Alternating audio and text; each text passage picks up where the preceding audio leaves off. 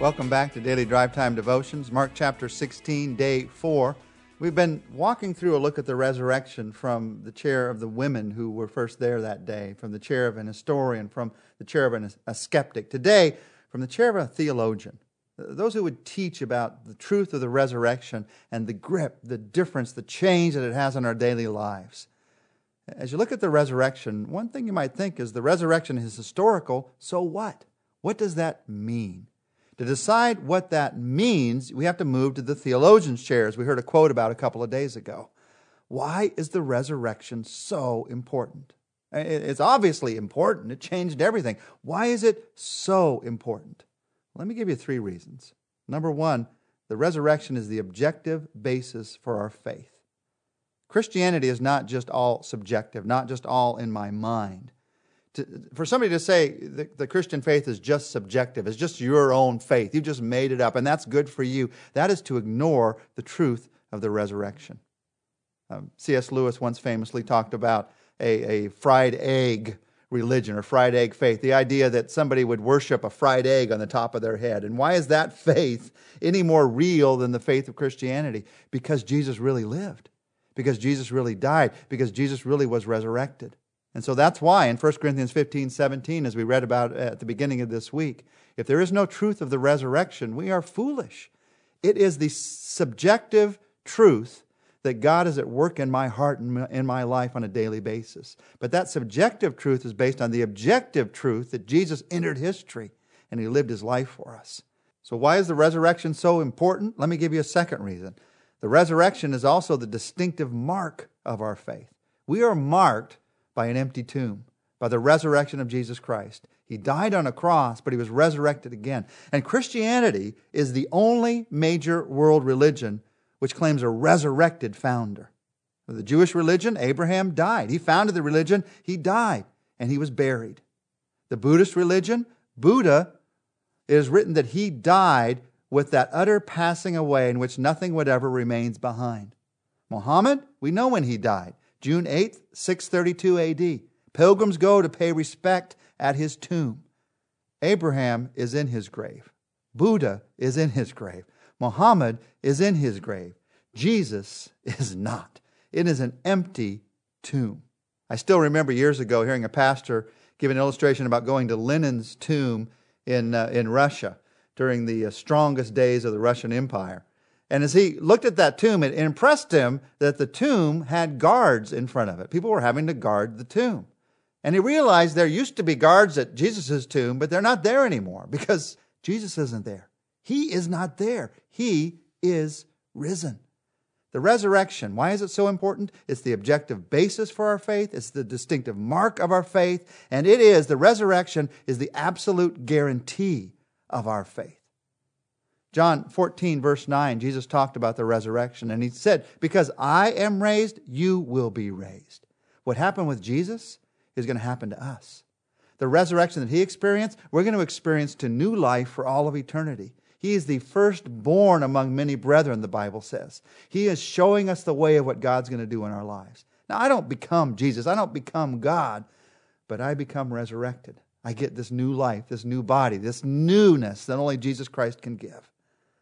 Now, as you and I think this week about the resurrection and what it means, I want to take a moment right now just to read for you some of the many, many verses in the New Testament about the life-changing, world-changing, history-changing, eternity-changing, personal life-changing power of the resurrection.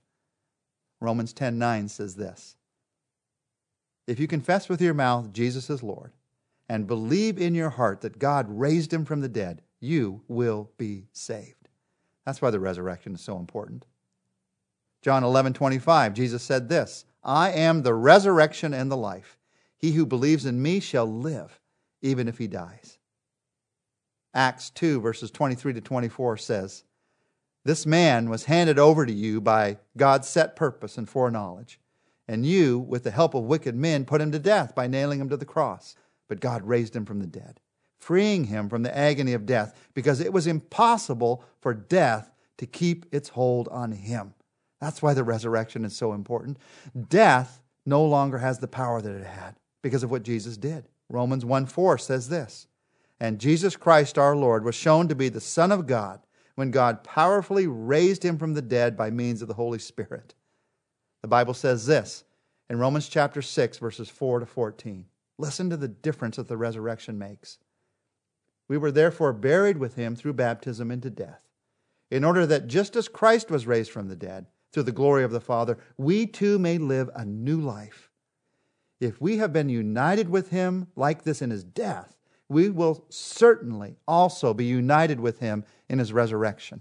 For we know that our old self was crucified with him, so that this body of sin might be done away with, that we should no longer be slaves to sin, because anyone who has died has been freed from sin. Now, if we died with Christ, we believe that we will also live with him. For we know that Christ was raised from the dead. He cannot die again. Death no longer has mastery over him. The death that he died to sin once for all. But the life that he lives to God. In the same way, count yourself dead to sin, but alive to God in Christ Jesus. Therefore, do not let sin reign in your mortal body so that you should obey its evil desires. Do not offer the parts of your body to sin as instruments of wickedness, but rather offer yourselves to God as those who have been brought from death to life, and offer the parts of your body to him as instruments of righteousness. For sin shall not be your master, because you are not under law, but under grace. That is why the resurrection is so important. That is the difference that the resurrection makes in our daily lives. Because he lives, we live. 1 Corinthians 15, 42 to 58 says this about the future. As you and I look forward to what this resurrection means, not just for today, but also for all of eternity. Listen to this. So will it be with the resurrection of the dead. The body that is sown is perishable. He's talking about your body here. It is raised imperishable. He's talking about your body here. Back to the verses. It is sown in dishonor, it is raised in glory. It is sown in weakness, it is raised in power. It is sown a natural body, it is raised a spiritual body. If there is a natural body, there's also a spiritual body. So it is written, the first Adam became a living being, and the last Adam, that's Jesus, a life-giving spirit. The spiritual did not come first, but the natural, and after that the spiritual. The first man was of the dust of the earth. The second man from heaven. The first man is Adam, the second man is Jesus. Back to the verses. As was the earthly man, so are those who are of the earth. And as is the man from heaven, so are those who are from heaven. And just as we have borne the likeness of the earthly man, so shall we bear the likeness of the man from heaven. I declare to you, brothers, that flesh and blood cannot inherit the kingdom of God, nor does the perishable inherit the imperishable. Listen, I tell you a mystery. We will not all sleep. We will all be changed in a flash, in the twinkling of an eye, at the last trumpet. For the trumpet will sound, the dead will be raised imperishable, and we will be changed. For the perishable must clothe itself with the imperishable, and the mortal with immortality. When the perishable has been clothed with the imperishable and the mortal with immortality, then the saying that is written will come true. Death has been swallowed up in victory. Where, O death, is your victory? Where, O death, is your sting?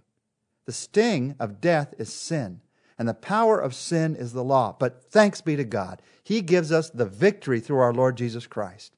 Therefore, my dear brothers, stand firm. Let nothing move you. Always give yourself fully to the work of the Lord, because you know that your labor in the Lord is not in vain. Those are powerful verses about the future. They're theological verses. You might need to go and read them again. They're powerful verses about the future that God has for us, guaranteed by the resurrection of Jesus Christ. So what does this mean for my daily life? What does this mean for what God wants to do in me and you? Let me share with you this prayer as we close today from Ephesians chapter 1, verses 18 to 23. I pray also that the eyes of your heart may be enlightened, in order that you may know the hope to which he has called you, the riches of his glorious inheritance in the saints, and the incomparably great power to us who believe. That power is like the working of his mighty strength, which he exerted in Christ when he raised him from the dead and seated him at his right hand in the heavenly realms, far above all rule and authority and power and dominion and every title that can be given, not only in this present age, but also in the age to come.